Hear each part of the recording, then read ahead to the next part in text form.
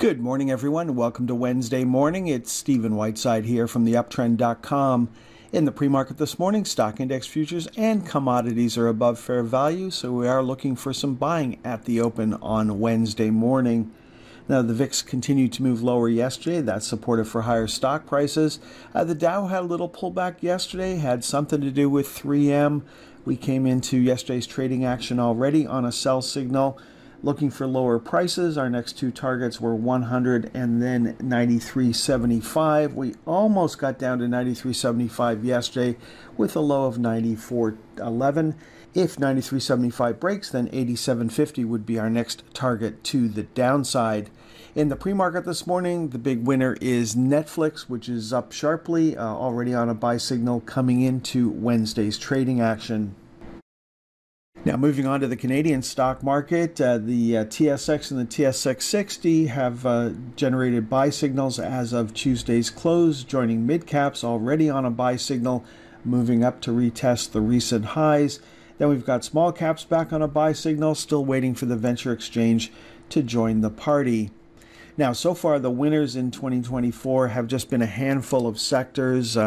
Infotech has been the big winner, followed by telecom services, followed by consumer staples, and then we've got industrials, and the real estate stocks have come back over the past few days. So that's what's been holding the Canadian market up. What's not been working is anything commodity related, and that may be about to change.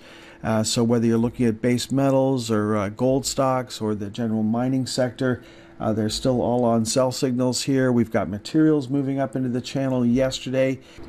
Canadian bank stocks are still on a sell signal. That could change today with the Bank of Canada announcement coming out this morning.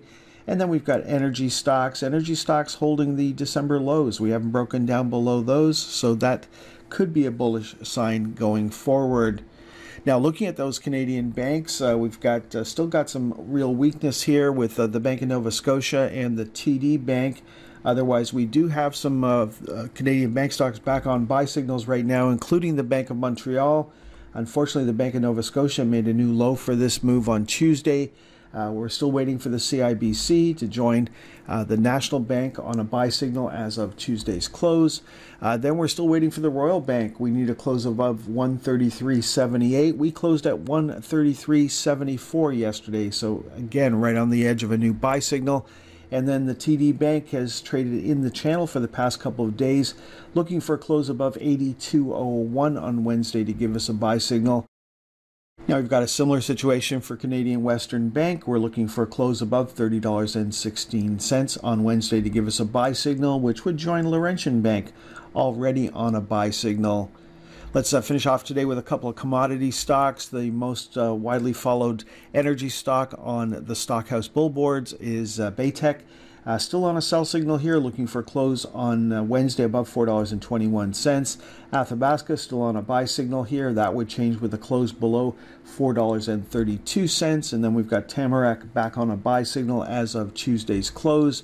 Looking at mining stocks, Canadian Nickel is the big winner. Things would change on Wednesday with a close below $1.55. And then we've got Ivanhoe making a new high for this move on Tuesday.